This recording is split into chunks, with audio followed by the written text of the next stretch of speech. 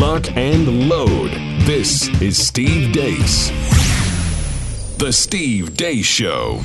And greetings. Happy Wednesday. We are live on demand here on Blaze TV, radio, and podcast. This is the Steve Deace Show. That would be me, Todd Erzin, and Aaron McIntyre. They're here with me as well. If you would like to join us today, we'd love to know what you think about what we think, especially when you compliment us. Steve at stevedeace.com is how you can email the program. That's DEACE. Like us on Facebook for now. Follow us on Twitter at Steve Deace Show, again, for now.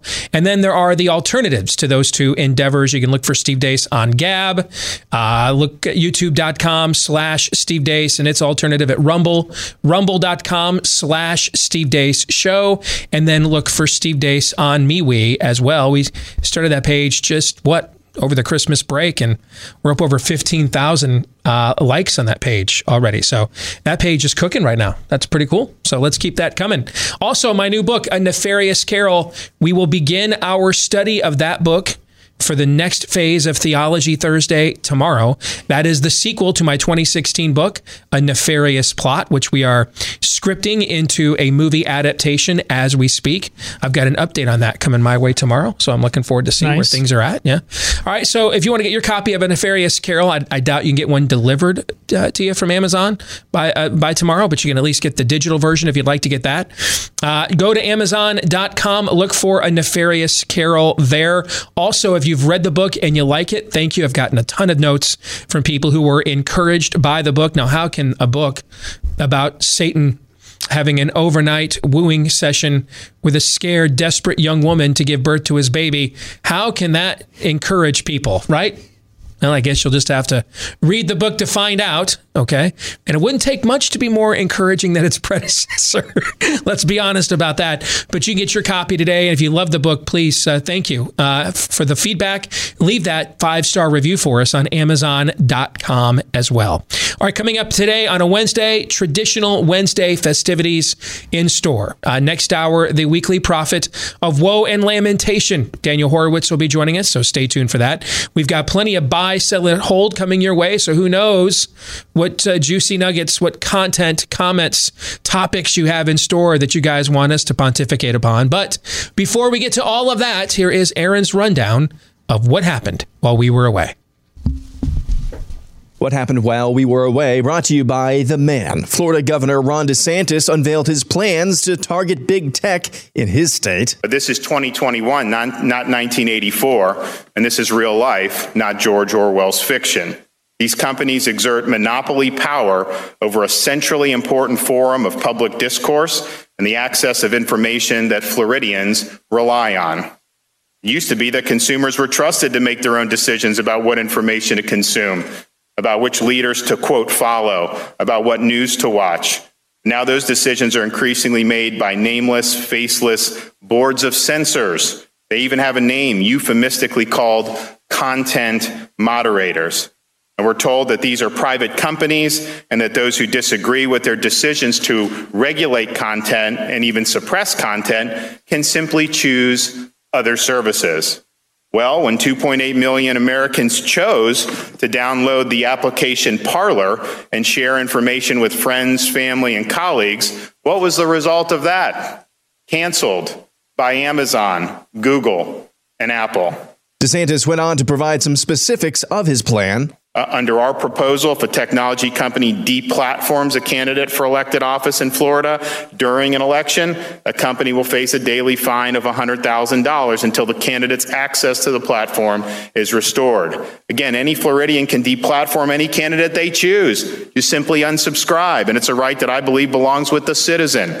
Further, if a technology company promotes a candidate for office against another, the value of that free promotion must be recorded as a political campaign contribution enforced by the Florida Elections Commission. And lastly, if a technology company uses their content and user-related algorithms to suppress or prioritize the access of any content related to a political candidate or cause on the ballot, that company will also face daily fines. DeSantis also took on a journalist who defended big tech. Hunter Biden's story was true. Okay, we now know was true. And the typical corporate media outlets, they just chose to ignore it Obviously, they wanted to beat Trump. They had a view on the election. They didn't want to give it any air. So we rely on social media to go around that, not let corporate legacy media outlets control the discourse and let us speak. So you had the New York Post to run it, and you couldn't get any traction. You couldn't get any reach on it because big tech put their thumb on the scale. So that was true. What they said at the time, it's a conspiracy, or it's based on hacked information. Are you kidding me? You're trying to tell me if there was hacked information that could damage me, you guys wouldn't print it? Give me a break. You can whiz on my leg, but don't tell me it's raining. Governor DeSantis and GOP legislative leaders in the state say the governor's push against big tech will be included in an upcoming bill. America First update. Senate GOP leader Mitch McConnell is really hopping mad about the situation unfolding in Burma. He tweets, quote, "I call on Burma's military to immediately release the civilian political leaders of the country and turn back from this abyss. We need to support the people of Burma in their journey towards democracy and impose costs on those who stand in their way." In completely unrelated news, National Guardsmen as well as razor wire fencing are still up all over Washington, D.C. Former CIA official Robert Grenier went on NPR's All Things Considered and said the types of counterinsurgency tactics the U.S. used to take on al-Qaeda and other groups in Iraq and Afghanistan should be used to fight what he calls domestic extremists right here in America in the wake of the events at the U.S. Capitol on January 6th. Checking in on Newsmax, they invited MyPillow CEO Mike Lindell on their channel to discuss his ongoing attempted cancellation by numerous companies, including having his social media account suspended due to his questioning of election integrity. One of the hosts just can't even. You're talking about machines that we at Newsmax have not been able to verify any of those kinds of allegations. We just want to let people know that there's nothing substantive that we've seen. And let me read you something there. While there were some clear evidence of some cases of vote fraud and election irregularities, the election results in every state were certified, and Newsmax accepts the results as legal and final. The courts have also supported that view. So, Mike, can I ask our producers, can we get out of here, please?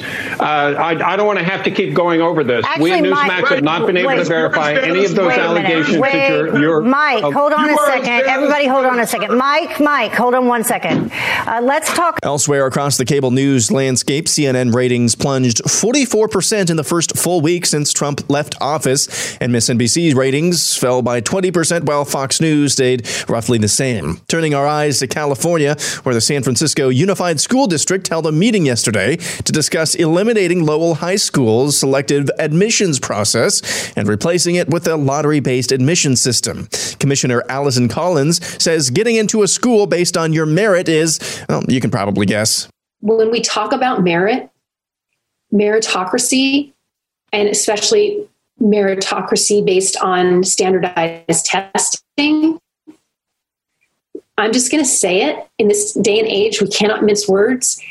Those are racist systems. Checking in on the fight against Wuhan coronavirus, how's that dastardly new strain going? Even though the virus in this particular variant was first described in South Africa, it actually might not have even emanated from South Africa. So it's inappropriate to call it the South African variant. It's better just to call it by its name, 501YV2. And we now know that's in about 31 countries. No, you're right. Absolutely. I mean, you're right. And I don't mean to disparage South Africa. It's just a handy shorthand. But I know that doctors don't like that. Learning Chinese today. Today's phrase is 501.V2 variant. 501.V2 Other odds and ends. Jeff Bezos announced yesterday he's stepping down as CEO of Amazon to pursue a career as being the next Warren Buffett, George Soros, Bill Gates, left-wing sugar daddy or something.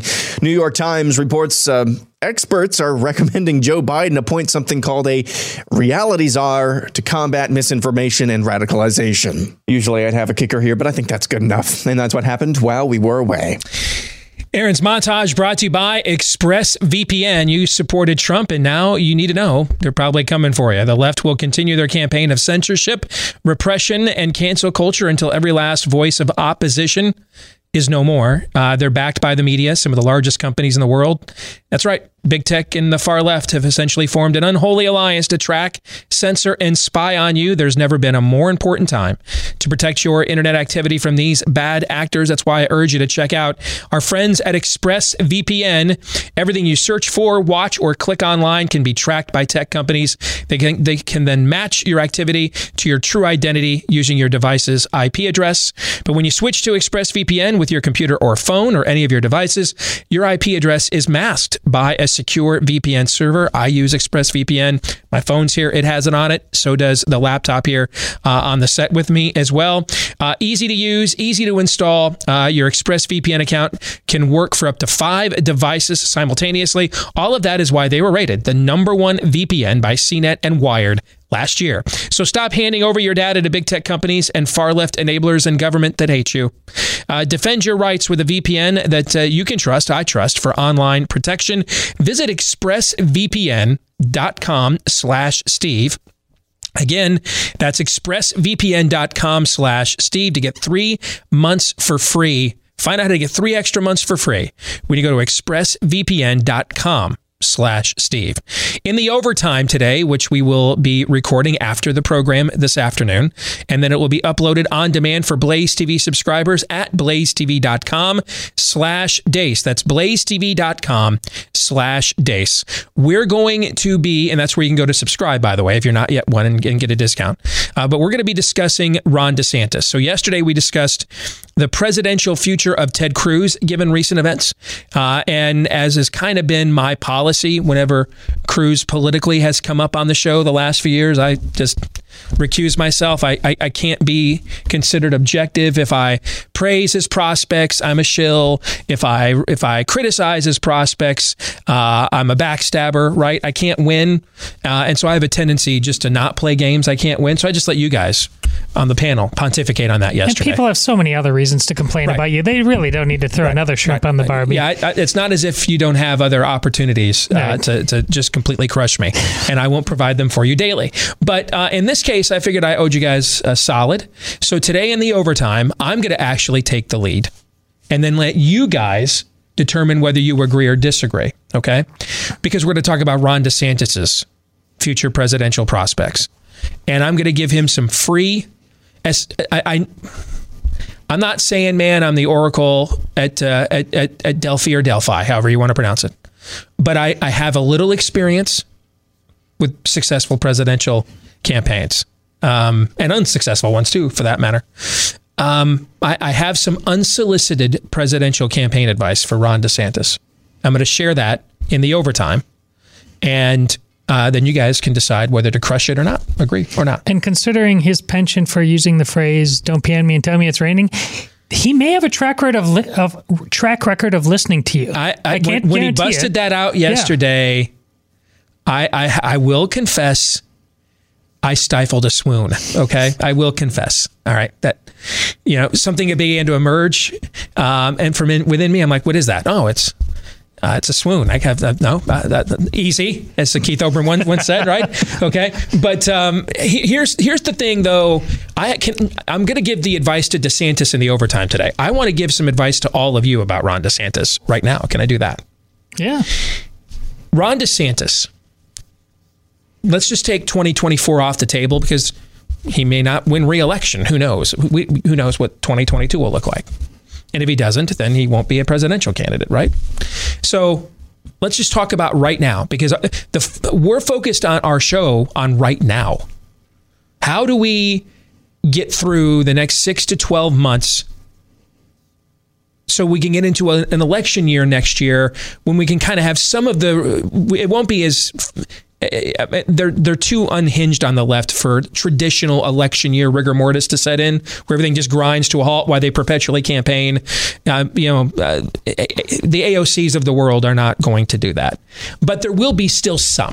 Is that fair? Yeah. There will be still some grinding of the gears of the system, and we can kind of play the system off each other and take a deep breath, I think, if we can survive to next year, given it's election year. This year is the year where, without a Trump between us and them, and without an election on the horizon, we're the target this year. Fair? Okay. That's kind of again, I could be wrong, but that's the tactical assessment that I'm giving as the backdrop for how I analyze stuff on the show right now. I believe that's the case. So we got to be looking for, what do we do the next 6 to 12 months? For right now, Ron DeSantis ought to be, all of you that live in a red state, particularly a deep red state, where I'll ask Daniel this question when he joins us next hour. I believe it's 26 states. It's in the 20s that Republicans control everything. There are states, Idaho, the Dakotas, Alabama, where you would have a better chance of finding an open Chinese operative serving in the legislature than you would Democrat in some of these states.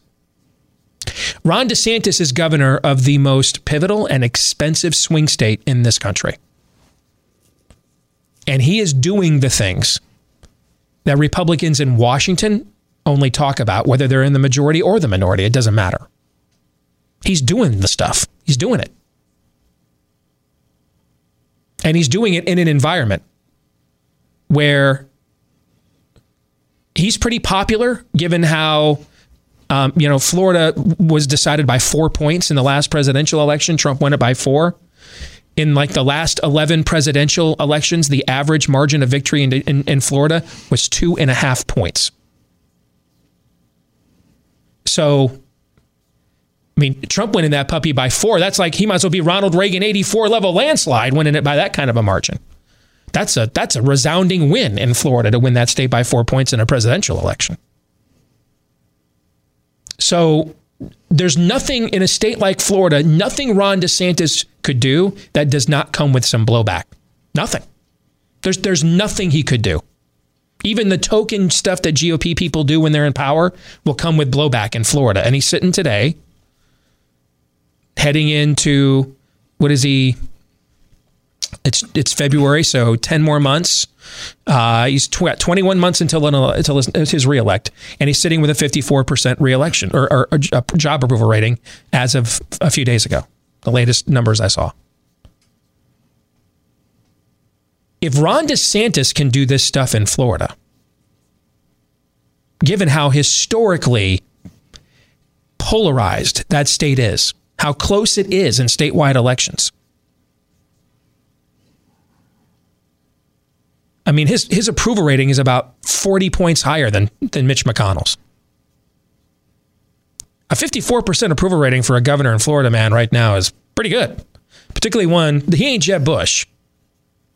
That guy's not Jeb Bush. You know what I'm saying? I mean, that's not a guy that just naturally people on the other side of the aisle are like, oh, well, I don't agree with him about everything, but he's swell. No.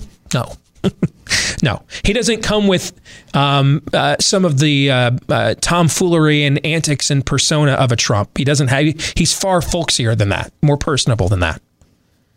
But he also pursues Trump's agenda more ruthlessly than Trump ever did. So that's kind of a trade-off. You know what I'm saying? Yeah. He's not as unlikable as Trump was, but he's more ruthless and effective in how he pursues Trump's agenda than Trump ever was. So it's 6 1/2 dozen of the other. You don't personally dislike him, but that's made up by the fact that he's alienating those who dislike his policies all of the more.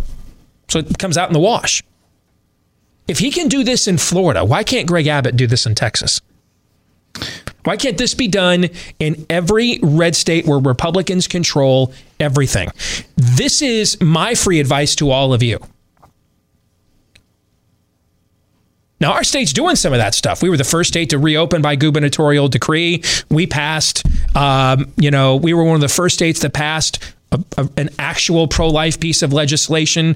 We're working through legislation right now where funding goes to the child at the building level to essentially defrock the teacher unions. Our state is doing some of these things. If you're in a traditional deep red state, West Virginia, a Democrat hasn't won a county in a presidential election in West Virginia since 2008. A county in West Virginia, a county. Donald Trump won every precinct in West Virginia in the last 2 presidential elections. Every precinct. Why aren't you guys doing this? I mean, literally, why aren't you just causing teacher union members to light themselves on fire while you guys play Country Roads Take Me Home in celebration inside the legislature? Why isn't that happening in your state? Make it happen. The answer is us. This is what you can do. Go to your Republican legislatures, your Republican governors, and say, hey, DeSantis is this year's Sweden. He's the control group. If Ron DeSantis can do this, why can't you? Ron DeSantis can't say or do anything in Florida, given the politics of the state, without blowback. You can.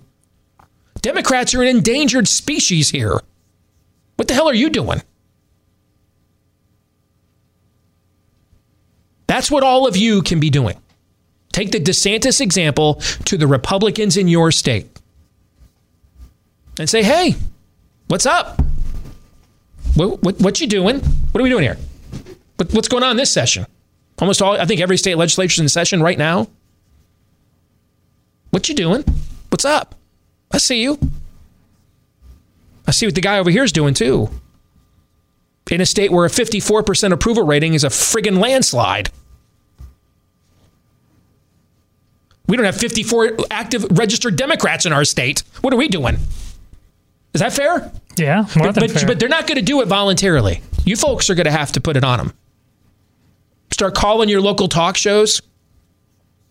Whoever's the local guy in the afternoon after Rush or Beck or Levin gets off the air, right? Whoever your local guy is, start calling those shows.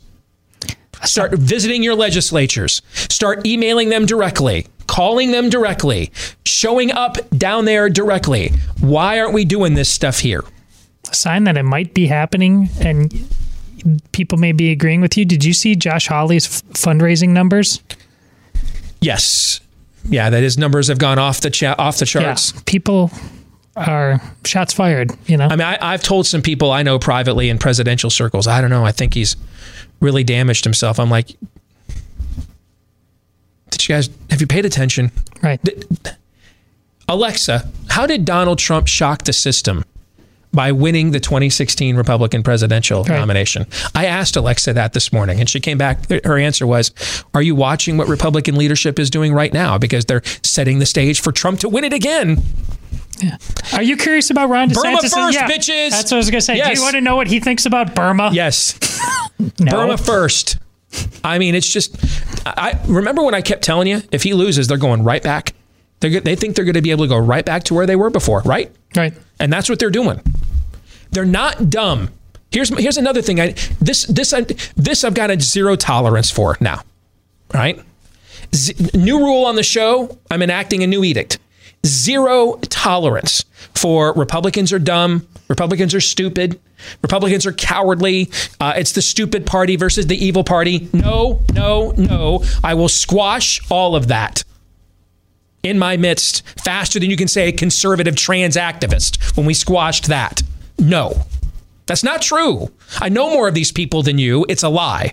All right. I'm not lying to you. They don't agree with you. Mitch McConnell is not unaware of the fact most of you don't give a turd with corns in it about Burma or could find it on a map. He's not ignorant of that. He doesn't agree with you. He doesn't agree with you. You need to start getting rid of people like him. He doesn't agree with you. Kevin McCarthy doesn't agree with you. They don't agree with you. Stop lying to yourself. She didn't forget her phone. He didn't have it on silent and didn't notice you called. He's just not that into you. But he ain't going to cut you loose because he knows if he calls you at 2 a.m. and says, come put me to sleep, you'll answer the booty call. Well, somebody's got to be the friend in the rom-com you hate for telling you the truth. And since you already hate me anyway, it might as well be me. They're not dumb. They're not stupid. They're not cowards. They don't agree with you. Period. And I'm done I'm done with the self-delusion. I've been done with it. We just had other things going on the last few years, so I had to kind of put that one on a shelf. But now I don't, so I'm not. No. Stop lying to yourself. Stop it. Stop it. Tell everybody around you when you hear them repeating this. These fallacies, fantasies. Look at them. Stop it. Stop it. That's a lie.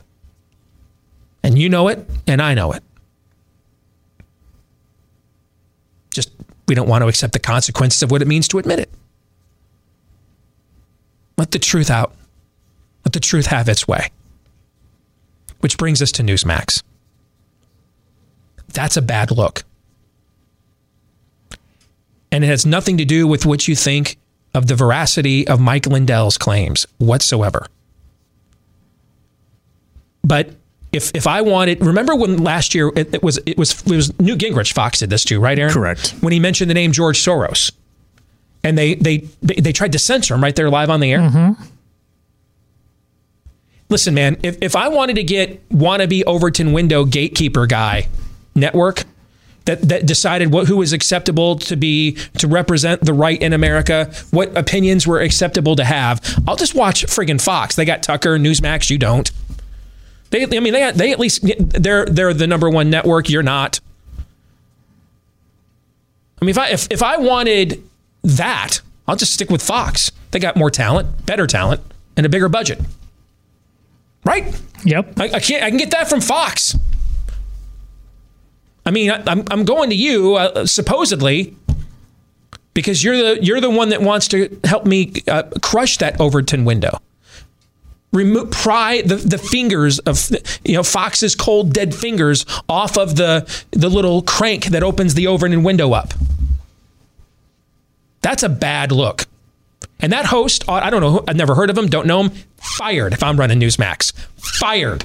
Never on the air on my channel ever again. And it has nothing to do, by the way, with even talking over Mike Lindell. Like walking off, hey, the guests can walk off. You can't. Were you guys aware that Mike Lindell bought into the Sidney Powell Dominion voting system trail of tears? Was this breaking news? You guys were not aware of this? I was aware of it. I think anybody that's been on conservative media or Twitter for, what would you say, 7 seconds, right? Knew this? Yes. What did Newsmax think was going to happen when they invited him on? What did they think was going to occur? Why ask him about it if you don't want to know his opinion? And then when he tells you his opinion, you crush him, and then you punk out at the end? Get the bleep out of here with that. That's a clown friggin' show is what that was. That's a bad look. A very bad look. And when you're taking on a king, either listen, whoever memo to Newsmax, you're either Oliver Cromwell or you're nobody. There's no like little plucky, comfortable sphere you're going to find yourself where you just kind of settle in. You're taking on a Leviathan. You're taking on Fox. You're taking on a king. You either go for the kill or get out of the way, man. You're roadkill. That you cannot do. That's a bad, bad look. Unforced error. Props to the woman again, I don't know her, who tried to be some adult and redirect the conversation and restore professionalism while her male counterpart is like, eject. She actually used to be on Fox. Was she? I can't remember her name. That probably tells you then. She's got a little bit more experience and a little bit more polish. But that's a bad look, man. That's a really bad look. And if you're taking on the king, you cannot make mistakes like that. We'll come back.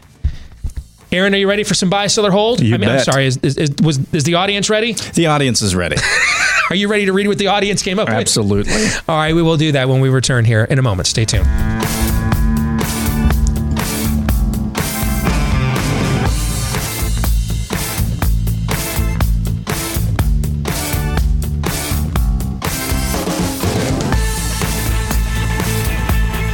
So, Todd, you have a homework assignment after the show tonight, right? I think so. Because Monday I gave you the last pint of Brooker's Founding Flavors ice cream that my kids had not opened up. Correct. Right? And so your assignment I'm a vile, vicious taskmaster here for a boss on the Steve Deace Show. Your assignment is you need to, after the show tonight, you and your family needs to sample some super chunky premium ice cream. Can you do that for me? Done. All right. Brooker's founding flavors. Hey, listen, I'm a big Ben & Jerry's guy. Now I no longer have to be. Yes, I know they're communists, but I'm a capitalist and I'm going to go buy the best ice cream. Now I don't have to buy theirs anymore because now there is not just a competitor, but a superior, thick, creamy ice cream made with the kind of rich gourmet ingredients that you don't see in regular ice cream. That's why it's called super premium, super chunky premium ice cream. And it captures the spirit, passion of revolutionary America and the founding fathers. The chocolate ice cream, I know I rave about it every time I talk about it. I can't tell you, man, how good it is. You have to try this for yourself. Every flavor, homemade, and it delves into early American history. It's a conservative, founding principles-based company, and you can get it shipped to you nationwide right now when you go to Brooker's, just like it sounds, brookersicecream.com. A great Valentine's Day gift. If you've already done the candies, the flowers, right? Same old, you want to break up the monotony. Hit the Ship Nationwide tab. Click Ship Nationwide when you go to brookersicecream.com. All right, let's get to buy, sell, or hold for this week. Our producer, Aaron, with help from you, his friends in the audience, will have a series of prophecies or lists or statements on various topics. Nothing is really off limits. Todd, you and I will decide, are we buying that? Are we selling that? Maybe, if you're lucky, have a good reason why. And because we have a dementia patient for president, we are keeping the ability to go for unlimited holds remains in place in these uncertain times. Correct? Do you have any thoughts on, as long as we keep saying bing uncertain times, that's it? I think that's it. I think we're good. Fair enough. All right. Aaron. All right, we will begin with great moments are born from great opportunity, who says Tom Brady will be considered the best to ever play pro sports athlete over LeBron, Jordan, and Mahomes 10 years from now. Sell. I'm going to sell because I think it's true now. No, it's not. I'm going to sell because it's true now. No. We're debating this now, and the only athlete that would even come close would be Jordan, just because of the power of his brand. But it's true now that he is the greatest athlete in the history of American team sport. It's true now. No. Or at the very least, it's being debated right now. So sell. Sell because it's not true. And last week, I think we're just bored. We really have and become bad at assessing this. He threw 3 interceptions in the second half. He deserved to lose, but the Packers played worse than him.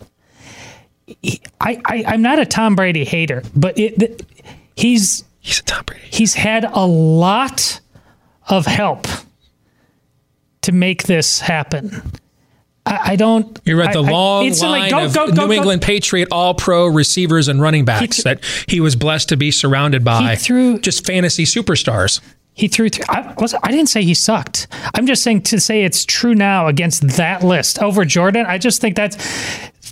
The fact that you're impossible. You're taking a guy who's on his way to his 10th Super Bowl, and you're taking one game last week, which just so happened to be a game that was a bitter defeat for your favorite team. Okay. And that overshadows all the other times that he literally carried the New England Patriot franchise himself to the final Sunday of the season. I don't understand. I think that opinion's just. I think you'll have a different opinion in a few months, particularly if he wins on Sunday. I think you're just angry and bitter about what happened 2 weeks ago. He threw 3 interceptions. That was okay. He almost lost his team the game. Okay. No, that's not true. Yes, it is true. It's actually not true. We were terrible. He threw 3 interceptions. That loses games. It typically does. Yeah. So he didn't win that game for them. Notice I'm not arguing with you that your team was terrible. But we're talking about We're talking about the entire context of his career. But we're talking about because of last week. Name me the second playoff game that Tom Brady's team won in spite of him. I don't even agree with you, having watched every snap of that game, that they won in spite of him. They did. But I will, for the sake of your argument, I will grant you the point.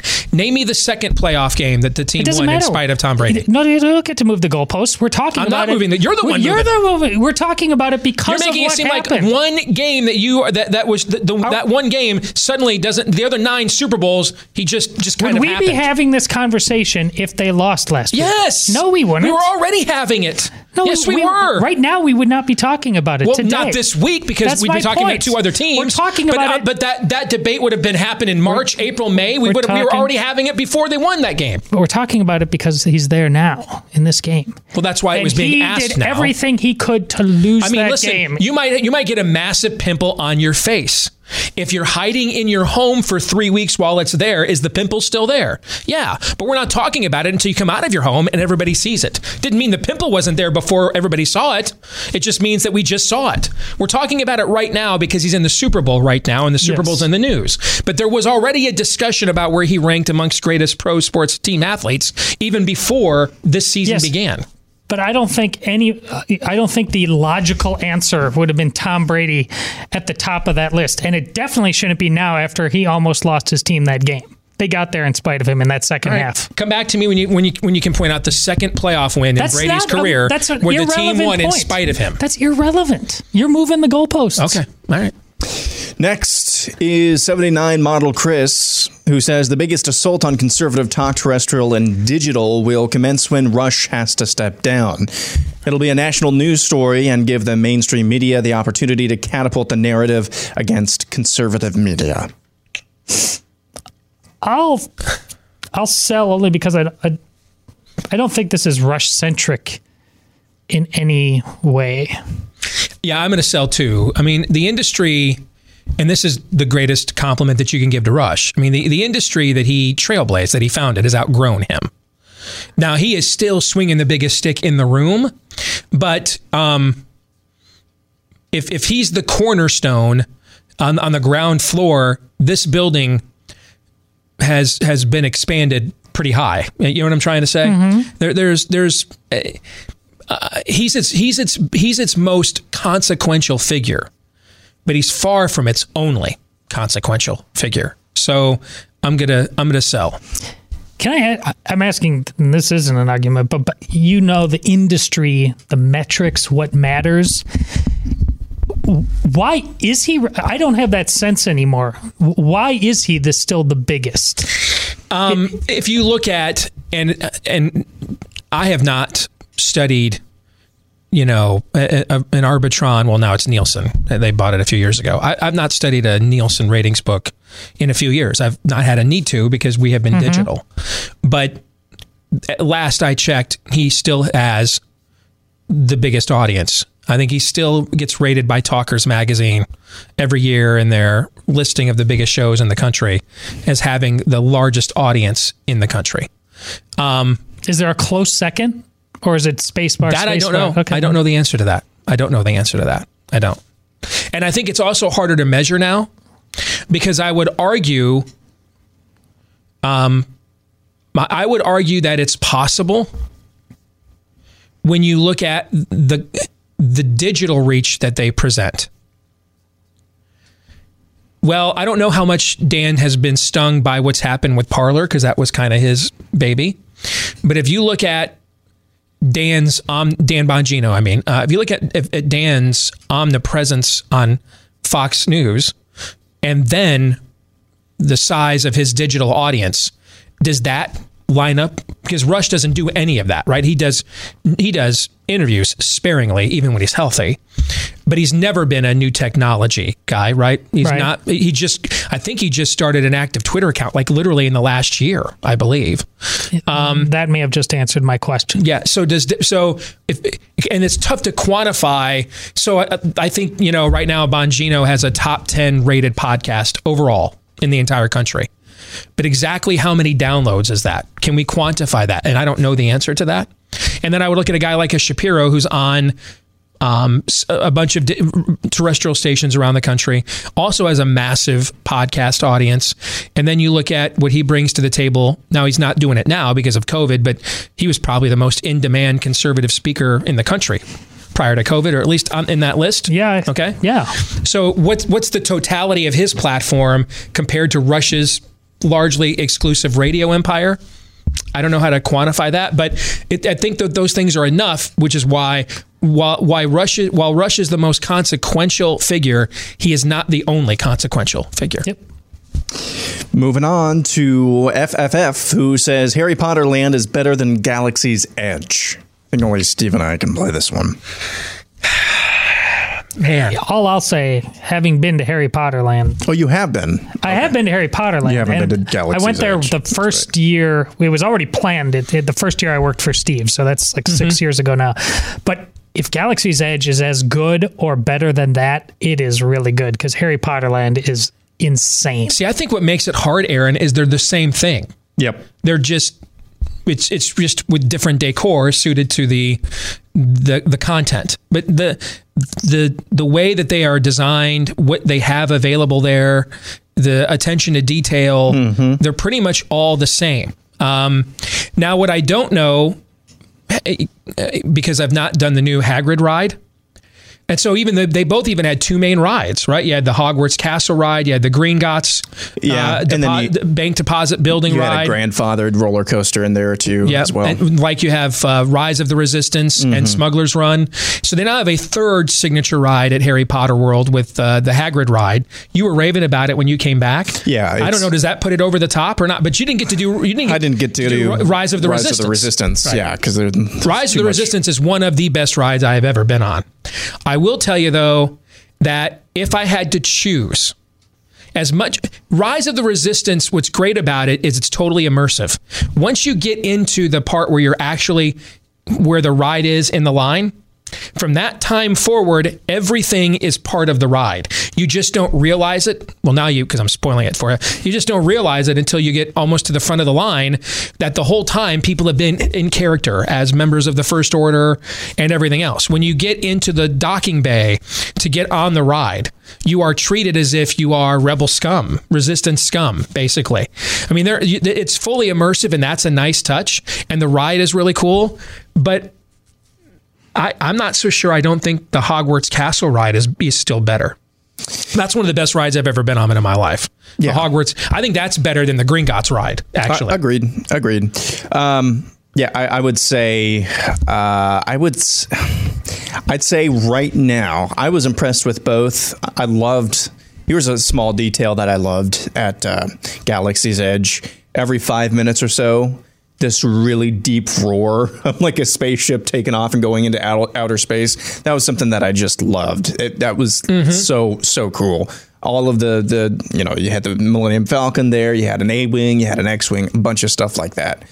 I'd say the new Hagrid ride, it's apparently now it's the least reliable roller coaster they're saying that's ever been made, and I experienced that as well. But it is fun. You mean in terms of shutdowns and stuff like that? Yeah, okay. That's not something you want to say about a roller coaster. Yeah, no. It was fun. It was a lot of fun. I mean, it incorporates every single thrill ride you've ever been on into one ride. It's really cool.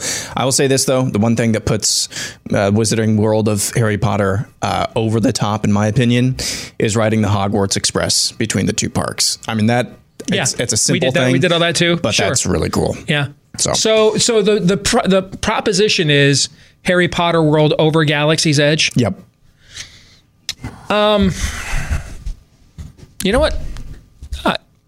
I'll buy, but it's close. It's really close. It's like your two favorite flavors of ice cream, man. Yeah. You can't go wrong with either one. Wow. Coming up next, Hunter Lucas says Dan Campbell is the greatest thing to happen to the Lions since Barry Sanders. I like him.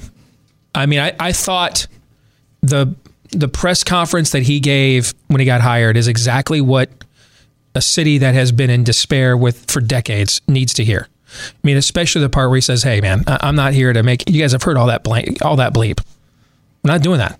You know." Here's what I can tell you. We're going to have a team, that takes on the character of the city. I think he's hired an outstanding coaching staff. I mean, it goes to show you that he may come across as kind of a football meathead, but there's more going on there than meets the eye. I mean, he has hired an outstanding staff. But I think the best thing that's happened to the Detroit Lions since Barry Sanders is the trade that they made over the weekend. And I hope it works out for the Rams. I like Matt Stafford as a person. I think he's a really good quarterback. I don't know that he's an elite one. There's never a time that he ever kind of won the next level game here, and he often lost it to your team. You know, next year he goes in with the most pressure on him of any player in the NFL. He's in a far bigger market now, and they're going to promote him next to LeBron James and Mookie Betts, and it's going to be we mortgaged our whole future for you. You are the missing link, and he better deliver. If not, man, that city will swallow him alive. But in terms of what it did, I mean, the Lions made one of the best trades since the Herschel Walker trade. I mean, they got a guy that in 5 years, I don't think Jared Goff's as good of a quarterback as Matt Stafford right now, but he's also 26, and in 5 years in the league, he's been to as many Pro Bowls. He's actually won his division. He's been to as many Super Bowls as Aaron Rodgers has. Getting him as your throw-in, and then in a year or two, if he doesn't rebound, you dump him. It doesn't cost you anything against your cap. And then you get 5 first-round picks over the next 3 years. That is one of the best trades that has been made in the NFL by a team since the Cowboys traded Herschel Walker to the Minnesota Vikings. So I think that's the best thing that's happened to the Lions since the drafting of Barry Sanders. I won't really argue with that, but I will pay my respects to Calvin Johnson by saying sell, because that's a pretty damn fine player to not be acknowledging. Yeah. Up next, we have David Whalen, who says John Weaver is the price of freedom. I'm the Anchorman gift right there. Yes. I see what you did there. That's a buy, right? Oh, yes. Yeah, you're in on Hard that. buy. I have not looked, because have we heard? Have French, any of those people? No. Any of them? Not that I know of. No. Why am I not surprised? Hour 2, buy, sell, or hold is next, as well as the weekly prophet of woe and lamentation, Daniel Horowitz. Stay tuned.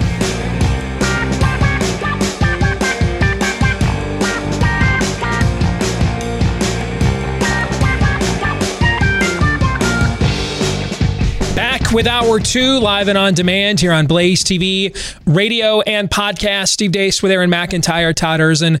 All of you, let us know what you think about what we think. Steve@stevedeace.com is how you can email the program. Like us on Facebook, MeWe, at Steve Deace. Follow us on Twitter, at Steve Deace Show, over on Gab, at Steve Deace. And if you're looking for clips of this show that you can sample and then share with others, a couple of options for you there too. Go to youtube.com/Steve Deace or rumble.com/Steve Deace Show. And the last name is DEACE. If you're a podcast listener, we appreciate you. Please show, though, your appreciation for us. Leave us a 5-star review. Hit that subscribe button if you haven't done that yet for us. The more of you that do, the more it helps the podcast to grow. We have gotten so many of these, thousands upon thousands. Thank you. Please keep those coming. The algorithms will show their appreciation for you and us if you do. And thanks to all of you that have done that for us already. Coming up at the bottom of the hour, the weekly prophet of woe and lamentation, Daniel Horowitz, will be joining us.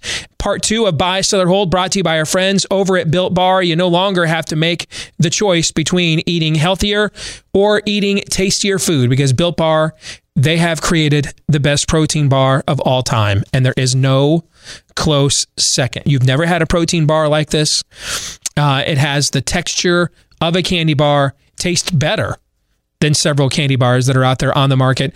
Well over 20 flavors, all of them covered in real chocolate, all of them delicious. I've tried them all, except the one I'm looking the most forward to trying, because it's like my favorite flavor of everything. Chocolate chip cookie dough is the management at Built Bar. What do I have to do? There probably isn't an indignity I will not perform. And this is me making an indecent proposal to you. I want to try the chocolate chip cookie dough Built Bars. Is that okay? Well, they need to get it now, because the indignities are going to fall in Aaron and my lap pretty soon if you don't come through on this. The indignities will continue until morale improves. Yes, exactly. Yes. All right. But hey, less than 180 calories in every bar, less than 5 grams of sugar, carbs in every bar, up to 20 grams of protein in every bar. So the nutrition and taste you're looking for without the bad stuff. As well. All right, so give it a shot right now. 20% off your next order. So if you tried it once before and you want to give it another go, use the promo code again. 20% off your next order when you use the promo code DEACE, DEACE at BuiltBar.com. That's BUILT for BuiltBar.com. Aaron. All right, let us move on to Rally Squirrel Esquire, who says the NCAA basketball champion won't be from the Big Ten. I'll buy just on the odds. The Big Ten hasn't produced, just put a ton of teams in the Final Four, but it hasn't produced a national champion since Michigan State in 2000. So that's 20 years ago. So the odds are that there's better odds that streak will continue than it won't. Okay. I'll just buy on those odds. Yeah. I will tell you, though, the Big Ten has, I counted them up over the weekend, heading into Monday night's games. So not counting even last night when almost everybody played. 42 quad one wins, meaning wins against like top 30 teams in college basketball. The league has 42 of those. And when you consider that almost its entire schedule, because of COVID, is playing each other, I think that tells you that this is often a deep league, but the top of the league here is really, really good. And I think has a few teams that are good enough on both ends to win a national championship, even though I'm sitting on a Iowa 35-1 to win it. I don't think they can win it unless they just have an insane, we go crazy level of 3-point shooting for a few weeks because they don't do enough on the other end of the floor in order to win it. But all the other top teams in the league do play hard on the defensive end of the floor. So that doesn't mean, I wouldn't want to play Iowa in a one and done because I would be afraid that tonight's the night that Garza goes for 35 and everybody else hits 15 threes, because they can do that on any night against literally any team in the country. But they don't defend. They just don't. And so, picking Iowa to win 6 in a row, given that, is hard. But I also would not want to play Iowa, be the team against them in a one and done at the same time. Does that make sense? That makes total sense. Because that could just be the night that everybody goes off. But there are other teams in our league that do play on both ends. I just don't know how much better Gonzaga and especially Baylor. Because Baylor is playing in, if the Big Ten's not the best league, a lot of people think the Big 12 is. They're playing in that league every night. I mean, they just went on the road to a top 10 Texas team and just, they didn't name the score on them, but they was that last night? Yeah. I didn't see that. They had control of the game the whole time. They were never really threatened. Gonzaga, we saw how great they were in the limited non-conference schedule, but then they go 2 months and don't play anybody, and you just wonder, does that take some of the, some of your edge off a little bit? So, I'd probably, if you've put a gun to my head and said my life depended on it, I'd probably pick Gonzaga or Baylor. But, yeah, okay. You're buying, Todd? Yeah, I'm with Steve. Okay. Up next, Bacon says the precedent has been set that when Aaron is away, Radio Hall of Famer has to fill in for him. Next, nice. Conservative Hedgehog says the rapture of the saints does not happen before the Great Tribulation. Go, Steve. I feel as if... All right. Here we go.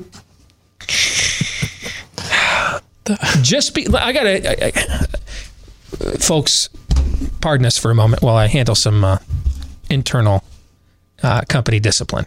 Okay. I feel as if because I have on an individual basis had my curiosity stoked about this matter and this particular theme, given what's going on in the world the past couple of years, that does not mean holistically as a program, Aaron. Yes. It is time to load up with nuances of eschatology, topics, and questions. Does that make sense? Wait, this can't be wrapped up in a quick 2-minute answer? Yeah, I don't know. Yeah. Hold. I'm Catholic. Next, Deseret Aggie says Ron DeSantis is the favorite to win the Republican primary, even if Trump decides to run. It's a hard sell. No one has a chance to win if Trump decides to run. No one. And what's going on right now with Republicans in Congress, on Burma, Marjorie Taylor Greene and all that's just the exact, they're just recreating the atmospheric conditions that propelled Trump in the first place, which he just kind of, take it from somebody who started covering and being around his campaign seriously long before almost any member of the media took him seriously. He just kind of bumbled into this at first. Just kind of stepped on a down power line called immigration one day in May. And was whoa, okay, well, hey, maybe that changed, and that totally changed his perspective on this. That won't be the case this next time. This next time, he's not going to kind of learn how to campaign on the job. You know what I'm saying? He's going to start day one with 20, 30,000, 40,000 person rallies. He's not just going to work his way up there. So he'll be a more experienced and prepared candidate. I was going to say polished, but then realized I was talking about Donald Trump. He'll be a more experienced and prepared candidate. He'll have organization at his disposal he never had. He had to build all that on the fly, organically, in 2016. So he's going to have that ready to go with the same atmospheric conditions and maybe worse. Because now the base kind of got a taste when Trump won the first time. Hey, we can win saying and doing this stuff. You know what I'm saying? So it's one thing to not know if we thought we could win doing this stuff for how many years, but we didn't really have a case to know, right? Because the Romneys and McCains of the world were never going to run the kind of campaigns that we wanted to see. So it was largely theoretical. Could you really win doing things this way? Now there's an example that says, yeah, you can, actually. And they're still going back to the technocratic, vapidness that this party was before Trump won its nomination. That, in some respects, makes the atmosphere even more conducive for Trump. Because it's not a mystery now. Can somebody who says and does some of the things we like win? That's a known quantity now. So if Trump decides to run again, the only thing that will stop him is his health or an act of God. No candidate. In fact, don't be surprised if the only other candidates that run are like Larry Hogan in Maryland, people like that. Okay? That's far more likely. Ron DeSantis is not running against Donald Trump, guys. That's the actual issue. But purely theoretical. And it would be close. It would be something like Teddy Roosevelt coming in as a bull moose and going against Taft. Yeah. But in theory, I believe it is narrowly possible that a combination of age and any number of things. I mean, like if he were to win, he would be what, 70, at least 77, right? If he won. Yeah, I think he's about a year or two younger. Yeah, so we're than Biden, again, right? But who will be 78, I think, in November. Is that look right? At how much. We have this thing called the interwebs. We'll look at how much the 4 years off did to Biden. Trump's going to get old. All right. So he'll be 75 in June. Okay, so even older than I thought. Yeah. So this needs to be taken into account. It's theoretically possible that Trump could be in a race where he was, I think, narrowly an underdog, but to somebody. I'm not going to necessarily annoy, because of what Steve said. It might, like DeSantis may realize that eliminates me from this race, but not necessarily somebody like Noam, again, because she's a chick. Up next, we have Rally Squirrel Esquire again, who says Michigan will begin to dominate Ohio State and start winning national championships in Steve's Dynasty mode on NCAA Football 2022. Bye. That's actually been going on. I played this game, the old one, every year. I go download the rosters, help me get through the summertime when I'm bored at night. So, I mean, that's been going on for the last few years already. Keep hope alive. Yes. I mean, I've kept the dream of EA Sports NCAA football alive all these years. I know you have as well, Aaron. Oh, yeah. I mean, the look you and I had on our faces yesterday when that news broke that it was coming back. I mean, we might as well have been jaw dropped, 7-year-old boys coming down the stairs looking at the Christmas tree, okay? It's disconcerting. You know, because of your polymath capacities and your checking all the boxes that need to be checked before the video games. It was a little disconcerting for me to listen to some sorts at the level of man passion for this video game. Not everybody, Steve, is taking care of their theology and their family and their stuff first. They're not my responsibility. No, I don't care about everybody else. I care about me, and I need this game back. At that Steve cost, is right. I'm going to turn off your microphone now. At that cost, I mean, guys, dudes. I mean, I'm in Shatner land. Have you ever kissed a girl? Like what? I mean, Todd is going through, his 14th reading of the Iliad at night after he puts the four girls to bed. Nick, I watched the Badger game last night. It is consuming for people. It's not just a hobby. It is consuming. I mean, he can't get enough of Wayne Grudem's systematic theology, even as a Catholic. He just likes to hate read it. All right. So that's what Todd calls fun. Yes. And when he's done with that, he reads the ingredients label on his jug of vinegar. Yes. Cyrus Dogood says state mask mandates will be ended by parents filing class action lawsuits against state education agencies claiming forced masking harms children. So it's a good idea. I think it's a great idea. Yeah. If I had to guess, though, it won't happen because it already would have. Although, you know what? You could say, well, Steve, we've been trying to get our kids back in school first.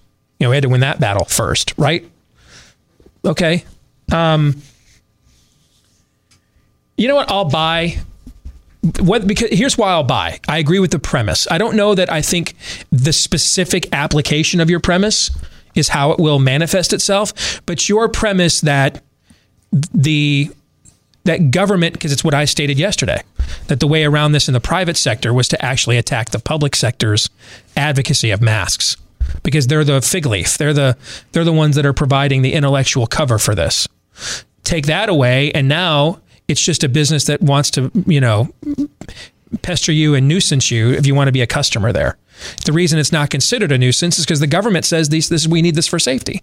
And so this, to me, is the path to getting rid of these, is you attack the government's claims in court. So whether it'll manifest itself this particular way, your premise is what I asserted yesterday, so I'll buy. I'll sell because this should be just as easy to win as how the drop boxes at the election time were illegal because they were illegal, but people just decided, we got a pandemic, so that doesn't apply. The judges, the courts, the experts, whatever, the evidence doesn't matter. I wish it did. I like your idea, but it just won't matter. Next up, Caleb Google says, ranking from best to worst Rocky movies, he has 2, 1, 3, 4, 6, and 5. That's best to worst. 2, 1, 3, 4, 6. 5 was left out. All right, now leave that up there because I'll need to refer to it. All right, so here's how I would rank them. Rocky 3 is my favorite with Clubber Lang. All right, I love that movie. I mean, I've watched that movie like over 100 times. I love it. All right. I love the soundtrack. I like the fact him and Apollo are like united now. Okay. I loved everything about that movie when I was a kid. So Rocky 3 is my favorite. Then I would go with the first one just because of, that movie got nominated for an Academy Award. The first one's a great film. Then I would go with Rocky. See, I kind of think Rocky 2 meanders until Adrian wakes up out of her mini coma and says, win. I want you to win. And then I think like the last 15, 20 minutes of that movie is tremendous, right? Okay. But I kind of think it just meanders. And I might put Rocky 4 ahead of it, actually. All right. So I'm going to go with Rocky 4. I'm going to put 3, 1, 4, 2, and then 5. Well, isn't there more? Isn't there even more? Oh, then he's got the remakes in there too, or the reboots. Or is after 6? Is that when the Creed movies start? Yeah, he's talking about. No, there was a.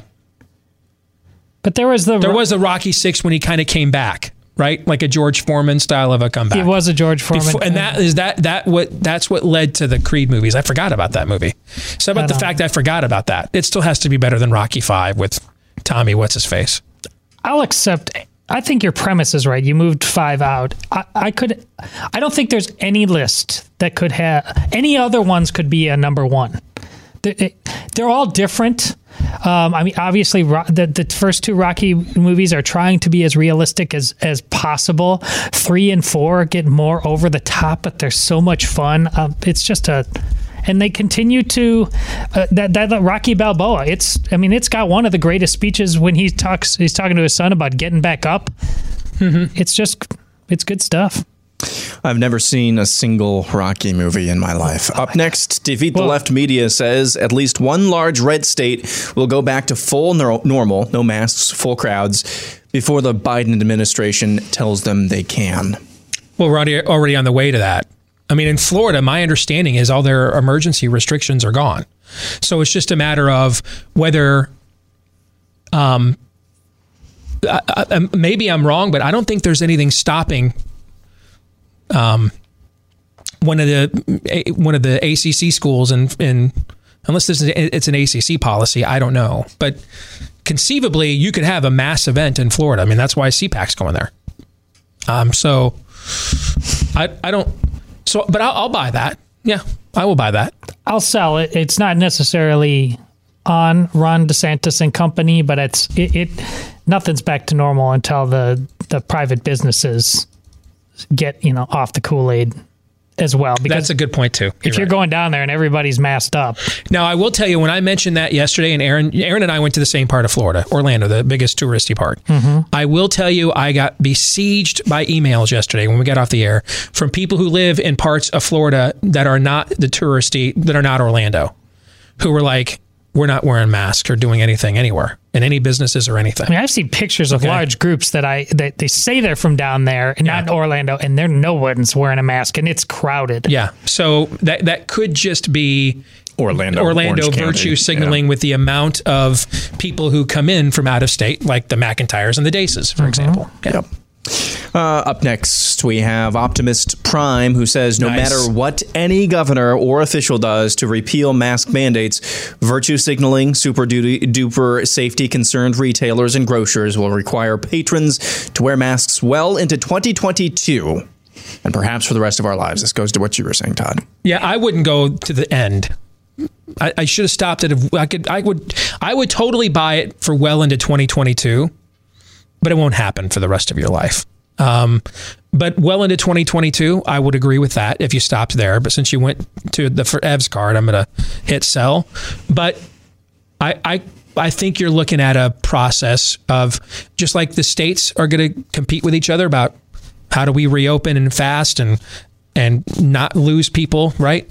Same thing's going to happen with private industry. Is right now. I guarantee it. There's a slew of private industries that want to stop having people wear masks. They're just deathly afraid of social media backlash for it. And what I think you're likely to see sometime this spring or summer is somebody's going to say, bleep it. We're not doing it anymore. And they'll take a whole bunch of heat for it. A Mike Lindell level of heat for it. And if they withstand it, then over the next 6 to 12 months, you'll see more and more companies say, I'm not your Huckleberry anymore. Big government, you want a mask mandate? Do it yourself. I'm not doing it anymore. But then there'll be still, because much of corporate America is all in on the spirit of the age. They will have to be competitively pushed out of this because they want to virtue signal. It's not just fear of social media, but they really believe in it. They want to do it.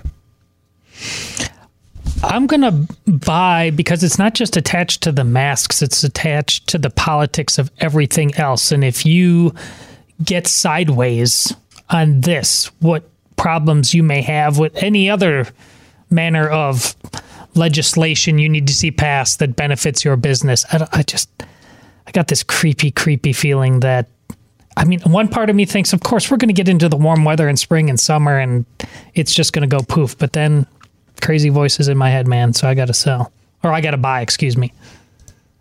Up next, token white man says of all the lies, deceit, skullduggery, illegalities, outright criminal acts, treachery, sedition, treason, perjury, and anti-Americanism from the previous administration, the only person that will be held accountable for anything and everything is Donald Trump. Is he talking about? I think what he's talking about Obama. I think he's he's talking about Obama. Okay, so is he basically saying that Biden will do to Trump what Obama did with Bush, where he blamed Bush for his economy for all 8 years? Well, I mean, yeah. Okay, yeah. Sure. I mean, first of all, who stands up? Guys, when in the Trump administration did somebody stand up and say, dude, we just totally blew that one? No one does that. You know what I'm saying? Right. Everything is always somebody else's fault. No one takes any accountability, whether it's the people you voted for or against. When was the last time somebody you can remember stood up and said, crap the bed on that one, didn't we? Like, can you remember one? Remember the last time? No. I can't either. No, regardless of who's in power, right? Right. So there you go. That's a given. Yes.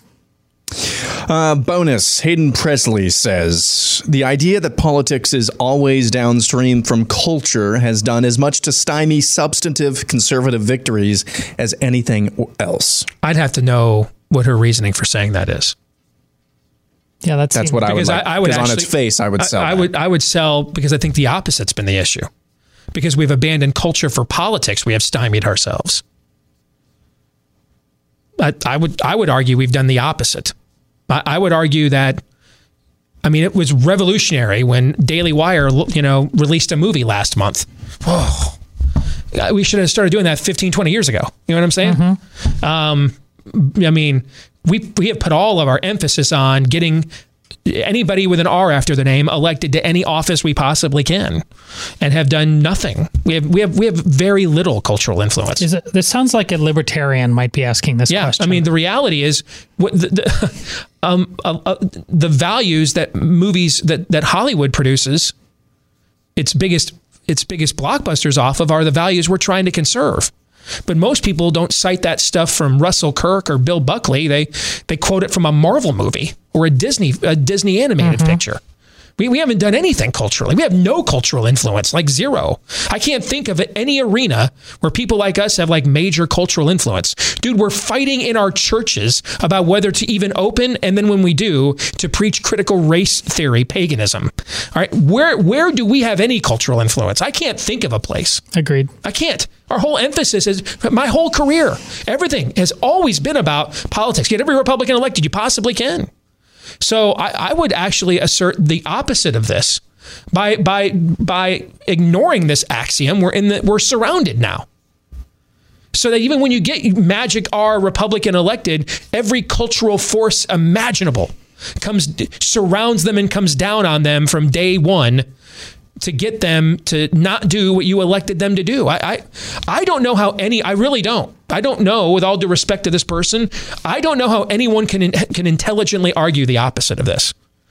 If they really have taken a look at, well, let me rephrase that. Anybody over the age of 35 can intelligently argue this, because the entire premise of the right in America has been a get out the vote scheme for the Republican Party for decades. That's what it's been. It's not been God, man, and Yale. It's been about how to get your favorite Republican elected, why the Democrats suck. That's like every book we write, everything we do. Hell, the first hit book I had was what? Rules for Patriots, How Conservatives Can Win Again. Okay? I mean, come on, man. I mean, I don't know how you could argue the opposite of this. I don't. You're a libertarian. Tell me why you think that's the case. Because they think oftentimes, even when they are Christians, that they fall into the camp of what David French is kind of trying to pull off now. Now, he's not a libertarian, but the Drag Queen Story Hour is the price of freedom.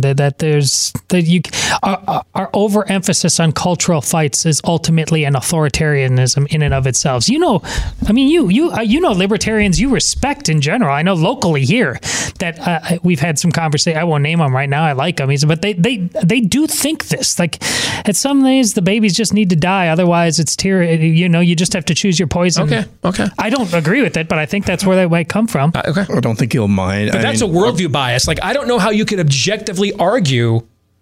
Tell me where in the culture you feel safe to walk in any influential... Dude, most of you in your evangelical churches, when politics and stuff comes up, in the hallway, in the atrium, you whisper it. Right? Tell me where in the culture you feel with our values, like you can just walk into any main sector of that facet of the culture and just freely broadcast your belief system without any pushback or reprisal. Go, I'll wait. I can't think of one. I cannot think of one. So I don't know, unless you're just blinded by a worldview preference like what you're describing, how you can objectively state the opposite of this premise. Oh, man, we have like a minute left. I don't think he'll mind me saying this. Our buddy Chris Pandolfo says, culture is downstream from politics. Law shapes culture. People respond to authority and what the government honors and dishonors. I don't disagree with that. I mean, ultimately... Is it a chicken or egg thing? I don't know that it's a universal truth in every era of humanity that politics flows downstream from culture. For example, in feudal and monarchical systems where the power was essentially located on the throne of the monarch or the feudal lord, what they liked became culture. What they didn't wasn't in the culture. You know what I'm saying? Mm-hmm. There wasn't a counter to that. But in our form in our way of life, I don't think it's even debatable that politics flows downstream from culture. I don't. That doesn't mean I don't think it's a constant of human history, but it's a constant of the history of where we're living right now, I think. We'll come back. Our weekly prophet of woe and lamentation, Daniel Horowitz, is next.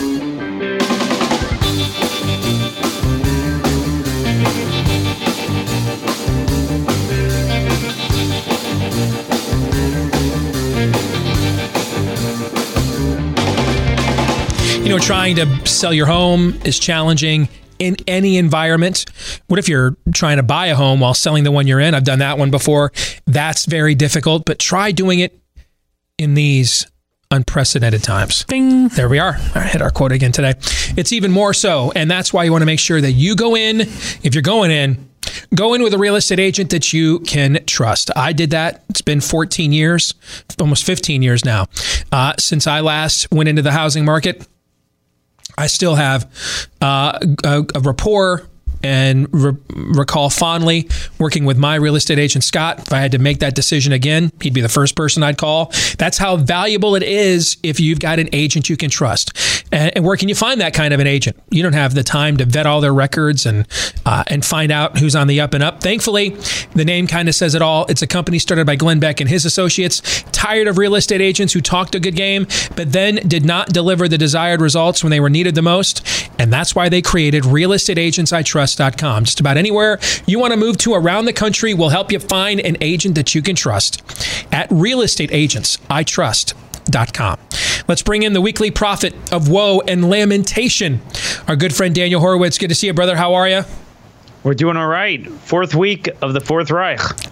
We're doing pretty good. Look, we've survived this 4 weeks, and I'm still on the air, Steve.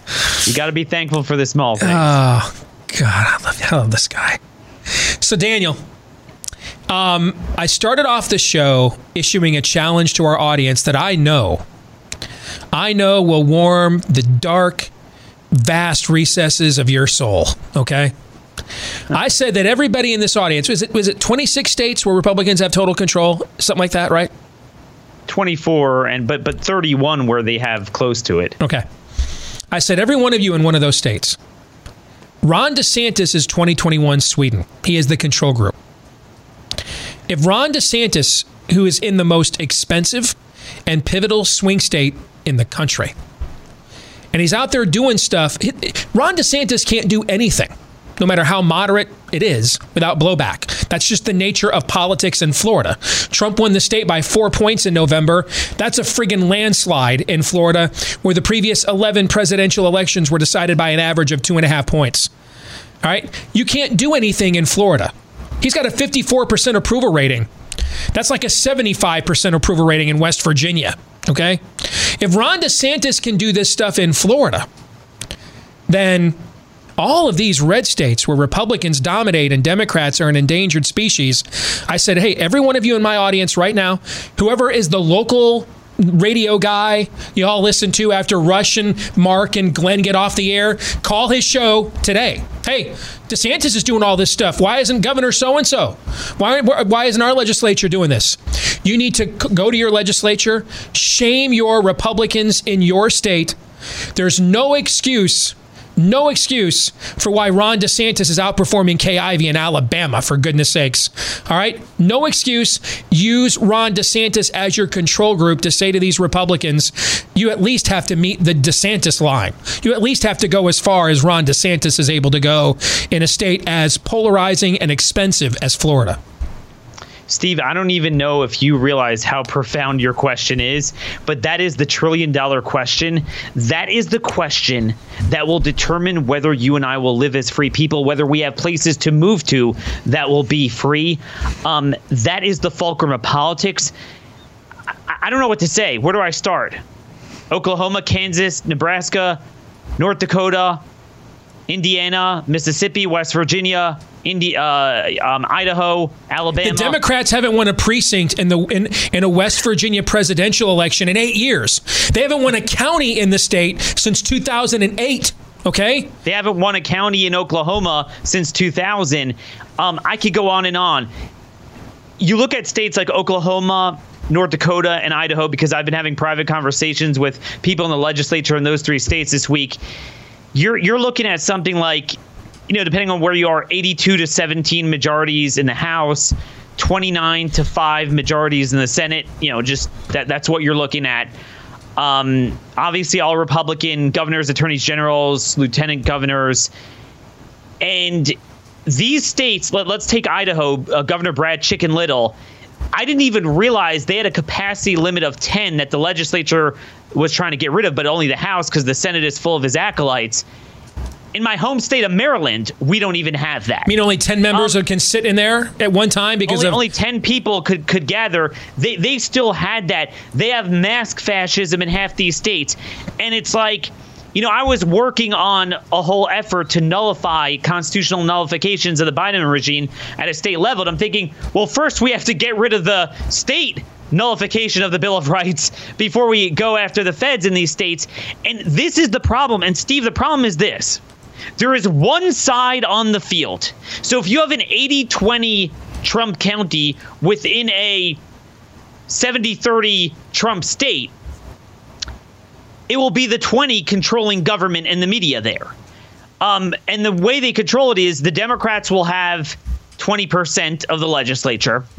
And then, I had a conversation with a friend of mine in Oklahoma. There's 82 Republicans. And I said, tell me, how many conservatives are there? And he's like, Daniel, and I'm being liberal here, about a dozen. So they have a controlling majority. Democrats control the legislature and politics in all 50 states, and that is not an exaggeration, with the exception of maybe a couple of issues. We don't have people that get on the field.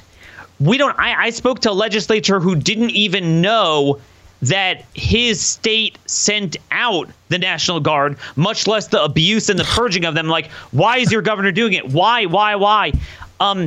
Here's the problem. We never even reach an inflection moment where you could Liz Cheney these people. So what happens is the conservatives there become apathetic. So they don't even try to message their legislation, bring in outside conservatives to hold them accountable. Are you going along with Biden? Are you mask fascism? Are you abusing the children? Mm-hmm. Are you going to go along with Biden's stuff? Are you creating a constitutional sanctuary? This is what the left does to their members.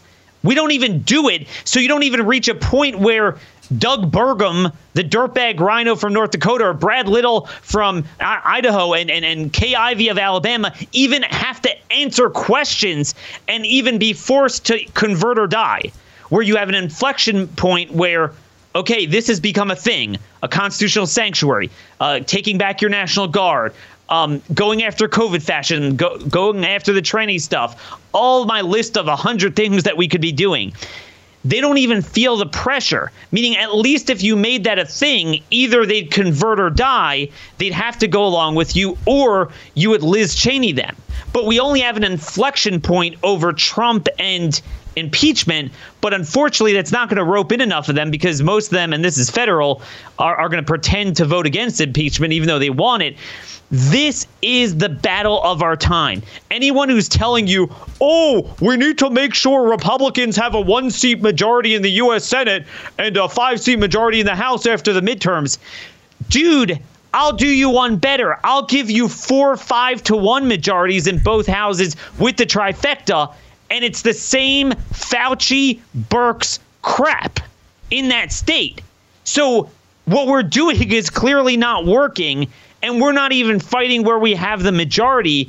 So much less in Washington, that's just a waste of time. But that is the central question, that if you are a local talk show host in a red state or a national show, and you are not focused on this, you are misleading your followers. Moving on, I know you don't want to get into election stuff in the next election cycle, but I got to tell you, I was so verklempt at the CDC's latest policy mandating masks on all public transportation, and I don't know what else to do, Daniel. So tell me, who do we vote for in the next CDC director election to overturn this law? Can you give me just a quick take and rundown of the prospective field in the next CDC director election? Every single primary for county and state official. That is the CDC director. Steve, I mean, I hate to hijack it back to the previous conversation. No, I asked this question as a follow-up because I knew it was a follow-up to that conversation. Steve, I mean, darn, I don't have it here, but the quote from Madison in Federalist 46, he basically said there is Wait, you just don't have random James Madison quotes from the Federalist papers or just laying around? Just because I have so many of them, I can't keep track. But Steve, he said they have ample. Federalist 46, he explained, he was like, dude, I'm not worried about federal usurpations. I'm worried about state usurpations because they're close to the people. The feds, the states have ample power. Just they can't enforce that without the states, without, frankly, the business owners going along with it. That's the point I made to the audience yesterday. There is no CDC guard that comes in and enforces this from Washington. Every state has to enforce this. Yeah, I mean, especially when you move away from the airports and things like that. I mean, when you're talking about the ride shares and the cabs, let me just say this. There is nothing more emphatically within the province of federal control than federal immigration law, ensuring that people that violate the sovereignty of the whole union don't come into the country. Yet, California and New York not only blocked it, but they criminalized. They made it a felony in New York to ever enforce it, to share information about illegal aliens, to contact the feds. They made it a felony. They criminalized the enforcement of legitimate federal law. When you have the feds going after the Bill of Rights, I mean, dude, it writes itself. But yeah, I mean, you're speaking to the broad problem here of how basically a guy gets in power and the executive branch does what it wants. But there is a bill out, HB 1164.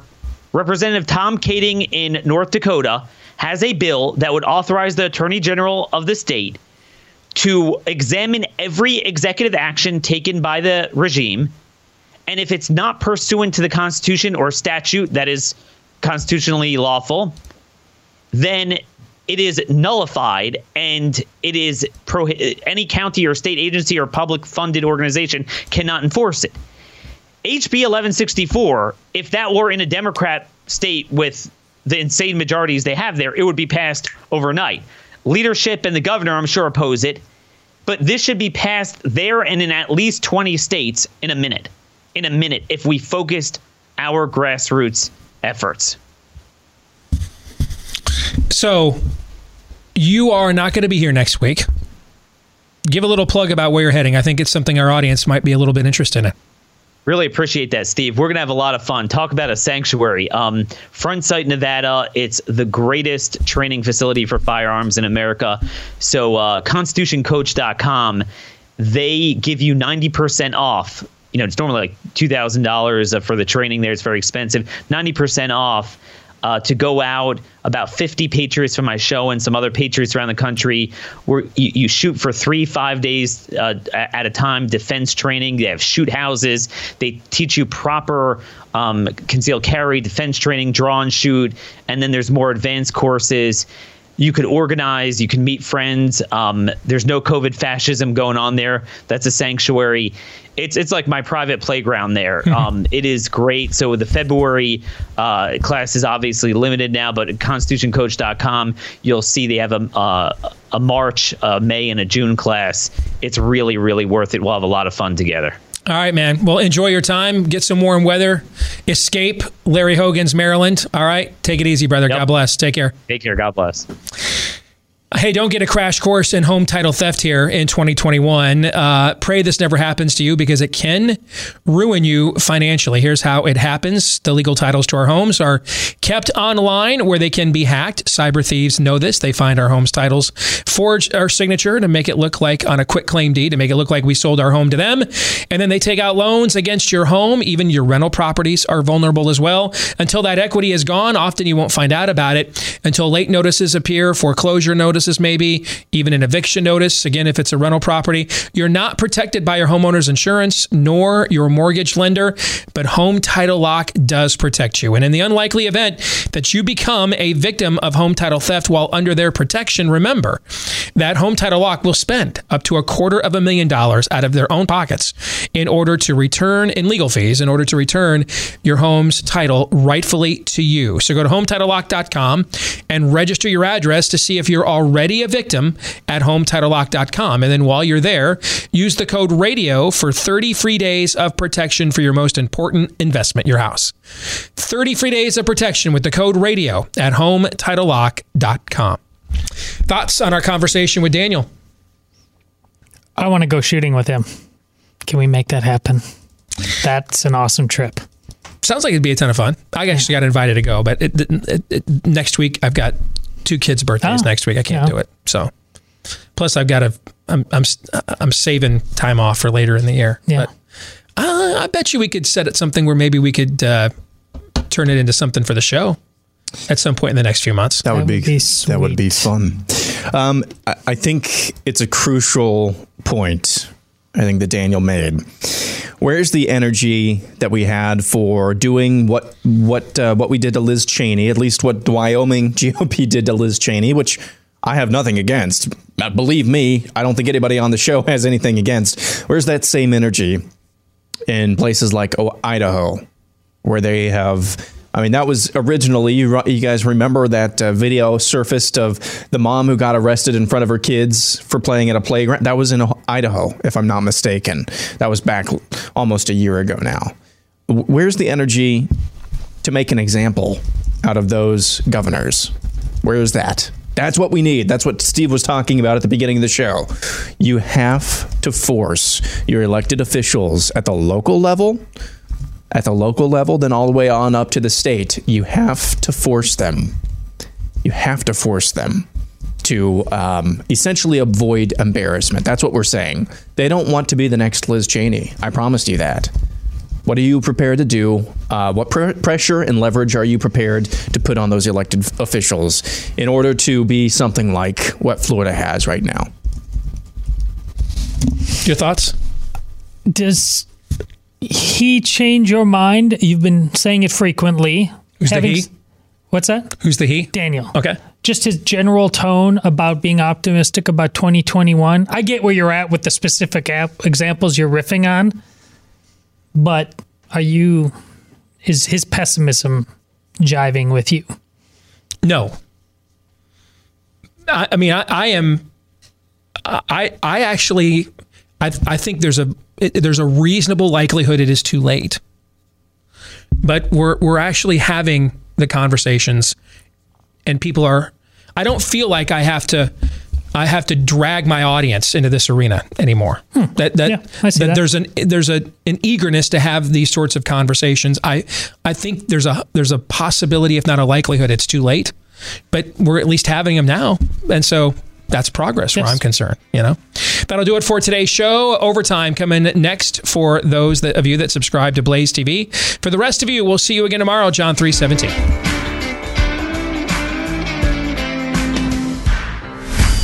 This is Steve Deace on the Blaze Radio Network.